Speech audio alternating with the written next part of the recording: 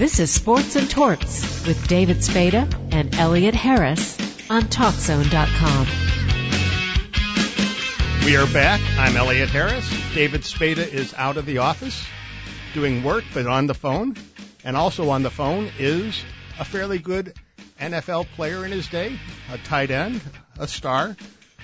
Charlie Sanders, a 7-time Pro Bowl selection, and now in the front office of the Detroit Lions, who for the first time in a long time will be in the postseason. Charlie, how are you? I'm doing fine, especially now. I'm doing just fine. I was going to say, you're a little busier now than you normally are at this time of year, aren't you? Well, yeah, we added another week of work, if nothing else. So only good 1 week? Work. Yeah, I said for now, it's a good week. So, what is the atmosphere around the Lions, around Detroit? They finally have a good football team again. Well, I think it's more excitement than anything, not only with the fans, but the whole city. The good part about it is the players are taking, quite a bit of joy in the fact that they've done something that's taken so long, for the fans to be able to enjoy, and that is to get into the playoffs. How hard was it this year going up against those Packers teams? How good were they? Well, the Packers are good. I mean, and when you get to this point, they're all good. But you have a good explanation when you look at teams across the league as to how important a good, efficient quarterback is. And, you talk about the Packers, and of course, we're getting ready to engage with the Saints, and they have the same type of situation. It's critical that in order to be successful and take that next step, you have to have a quarterback. And the Lions were fortunate, some 3 years ago to go out and draft, Matthew Stafford. And in 2 years, he's done what I think Rodgers and Breeze has done for their teams. Did you expect him to develop as rapidly as he has?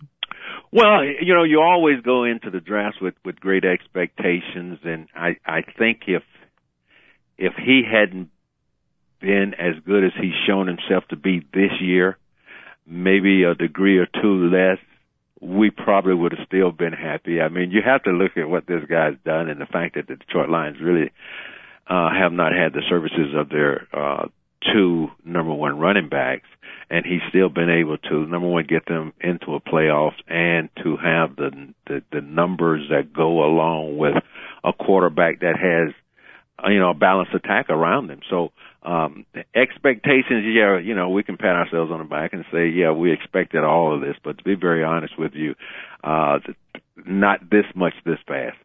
You were basically coming out as a blocking tight end, but you had phenomenal receiving skills, and now it seems like these tight ends are more like wide receivers. I mean, New England's got two of them in the Gronkowski and also that Hernandez, and your tight end pedigree is not too bad either. No, I still say he's the top 5 in the league because he doesn't have to come off the field, and that's the way some of those tight ends are today. Graham down at New Orleans, and I think what has happened, and when you look at it from the defensive schemes and all the packages they put in, there's very little man-to-man that safeties play now. And when you can find a tight end that is able to get by with his blocking ability as well as excel in the receiving aspect of it, then you really have a weapon. And I think that's what we have in Pettigrew. That's what Graham is with New Orleans, and that's the way it is in Green Bay. So there's been a lack of skill that's been developed in terms of playing man-to-man skills from a defensive standpoint. But there's also been the realization that if you get one of those type of tight ends, the Gates and the Gonzaleses, that can flex out and get involved in the passing game, then you really, really have a weapon. And I think you've seen a trend now go back to the importance of the tight end to football, whereas probably before the last 2 years, going back 15 years, the tight end was not looked upon as to be a critical part of your offense. Now, do you go look at the game today and say, if Charlie Sanders could travel in a time machine, he'd be doing pretty good if he could play in these offenses? Well, yeah, I've given that part of it up in terms of looking at where I would be on the scale, especially the pay scale today. I tell you what, you'd be making some money. Doing pretty good. Yeah, I'd be doing pretty good right now. But that's where the game has come to right now. I'm pulling for those guys, and I'm pulling for them. Also emphasize the importance of the tight end. But if you have one of those types that can become a pass catching threat for your team, then you have that quarterback that can get him that ball, then you really have something. When you played at Minnesota, was Bobby Bell on your team back then, or was he before you? No, Bobby Bell was before me. He was on the national championship team, so he was before me. We basically came out of the same part of the state of North Carolina, along with Carl Eller, but those guys were ahead of me.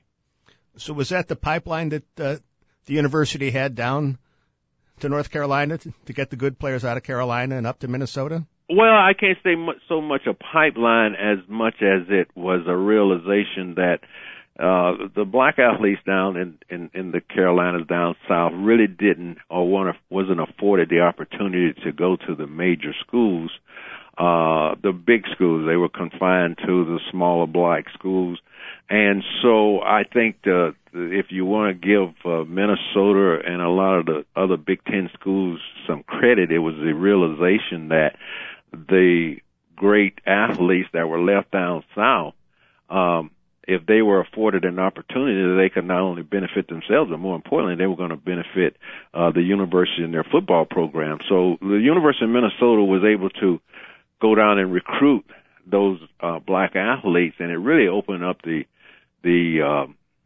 way for the black athletes to then not only participate in the Big Ten schools, but also start participating in the larger schools down south. I'm sure Minnesota didn't recruit athletes in the winter because no one in their right mind would want to live there in the wintertime.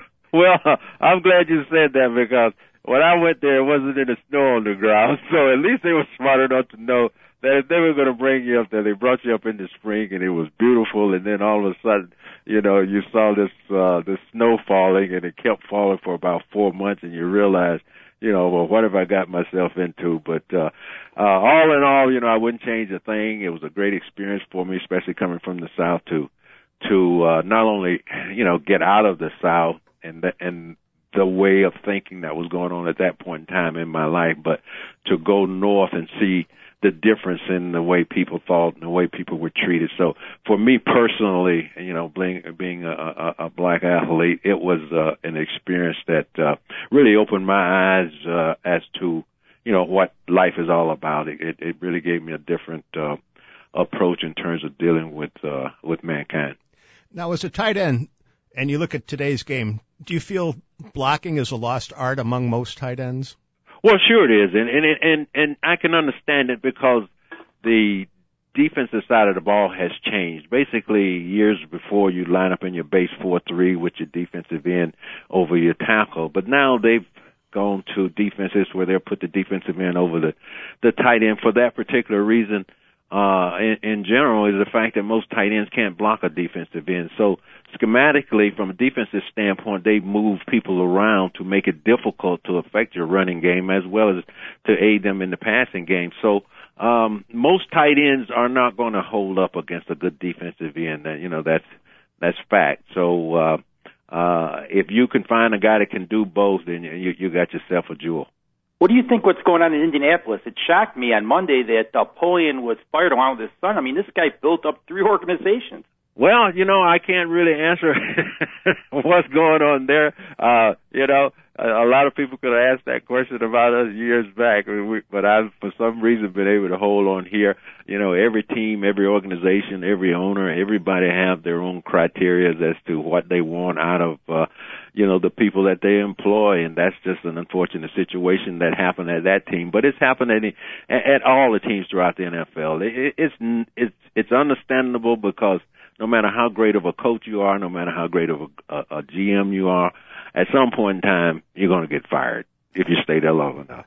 Now, what was it like watching and being around a team that doesn't win a game all season? Well, it depends on for me, it was heartbreaking because I've been here for 45 years. So this is family. This is my team. This is, I bleed the Honolulu blue and silver. So it was tough. You wear it on your sleeves. You wear it out in the public. So it was tough for me. For a lot of people coming and going, it probably didn't affect them the way the people that live and die, Detroit Lion. I've been through some good and not as much good as a lot of teams, but I'm very fortunate and very proud to say, this is still my team. So this is even more rewarding for a guy like me that's been around for all of the lean years to all of a sudden you can see light at the end of the tunnel. I'll tell you what, I give Detroit a lot of credit. They take care of their former players. I mean, you're still with the organization, like you said, for 43 years. Joe Schmidt, who was your coach, is still around the organization. Is the Ford family that loyal? The Ford family is that loyal, and I've said it many times. It's the best owner in the NFL and the best organization, best fans, and you cited that yourself. That there isn't a greater owner or a greater employer that I can think of that I want to be associated with than the Ford. Is there any game or play in your career that stands out as a favorite? Well, I'm always going to be a little partial to the 1970 game against the Raiders when we made the playoffs. The other time other than 1991 that we were able to get to the playoffs, and that was a team that started to develop late in the season, and we had to win our last 5 games, and 4 of those 5 games were against divisional leaders, and we were able to do that and go on into the playoffs. Unfortunately, we lost to Dallas in a 5-0 situation, but if you take some glory in it all, Dallas went on to win the Super Bowl, so we lost to the Super Bowl champs. So, what do you think of this whole concussion thing now? They're saying players are getting more concussions now. We got to watch it. The game's too violent. Well, it's part of the game. And I don't really think that there's anything anybody can do about it in terms of developing the equipment, in terms of changing the rules. It is what it is. It's unfortunate that it's part of it, but we all make choices. It's just no different than being a fighter or being a race car driver. There are dangers and hazards that go along with it. You can try to clean it up, but based on what the game is and what it's meant to do and how it's meant to be played and how people train, and it's never going to be 100% right in terms of handling injuries, whether they be concussions or whether they be broken bones. And, everybody give a lot of attention to the concussion, but there are a lot of other injuries that individuals go through later on in life as a result of this game too, that sometimes you wake up with so much pain you wish you didn't have the feeling or the thought process that you're involved in. But you'll never be able to clean this game up no matter how you try. What defensive player tackled you the hardest? Well, it was a guy down the road there, about 300 miles, named Buckus. Not a bad linebacker back in the day. Yeah, that guy. He was my favorite ball player. Or at least he was the one that every time I think about football and every time I take a step, I know that he had something to do with it. He didn't take any bites out of you or gouge any eyes or anything, did he? He gouged the eyes. He did that. Oh, no, not Dick Buckus. Oh, yeah. Yeah. He was a saint, a choir boy. Sure he was. It didn't know where you were. Right. Did you get any head slaps from Deacon Jones? Oh, yeah. Yeah, we were talking about him today. I was a rookie and thought I could stand up to him, and luckily the whistle blew before he got to my quarterback because I didn't lay a hand on him. So who is the best player you think in NFL history? We've had people say Jim Brown, other people have said Walter Payton.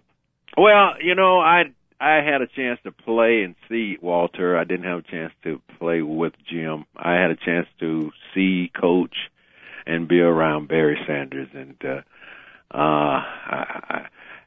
if he wasn't the best, he was a year away from that. So I'd have to say Barry was the best I've ever seen.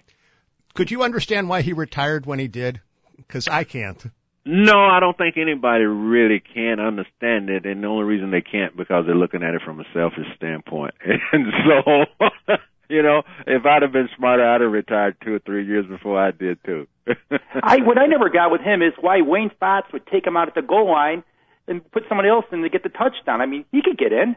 Well, that wasn't so much Wayne as it was Bobby. Bobby wanted a power runner, and Barry was not a power runner. And Barry didn't mind either. And, Barry was an instinctive runner. And so if something flashed, he would bolt. And so he was understandable with it. He'd get you 15, but he could lose you 5. So that was just the nature of the way he ran the ball. Did you have a favorite quarterback? Well, my favorite would have been Greg. I played with him all those years. So Greg Landry? Greg Landry would have been my favorite quarterback, yes. I'm surprised he was never a head coach. I mean, he was a great offensive coordinator, but he just never got the chance. Well, it's all about opportunity. And there's a lot of great ball players that have been out there and great assistant coaches, but just never got the opportunity. It's a game of fortune and fame, and it's a game of opportunity. It's who you know. Well, you know a lot of the right people, right? Well, I do, but I'm beyond that. You never had coaching aspirations? Well, sure. I coached for 10 years, and I think I enjoyed coaching more than I did playing. And as far as taking that next step from an assistant to a head coach, I never aspired to do that. I just wrapped up in what I was doing and the glory of watching guys develop and perform out on the field. So you coach when you guys are running the run and shoot, right, with the 3-4 receivers? Right, I was part of that too, and then of course we changed that and went to the one tight. So I was fortunate enough to go through some lean years and go through some good years. And now the good years are back. Now they're back. And it looks with that defense like they'll be around for a while too. Well, I'm hoping so. I really am. If Sue can behave himself every once in a while. He's just getting settled in. He'll be fine. All righty. Charlie Sanders, thank you very much. Good luck to the Lions in a postseason game for the first time since 91. Does that sound right? That sounds right. That's all good. All righty. Thank you very much. All right. Take care of yourself. All righty. That was Charlie Sanders, as good a tight end as you will have seen back in the day. We will be back shortly after a brief timeout, hopefully with Irv Cross. Stay tuned.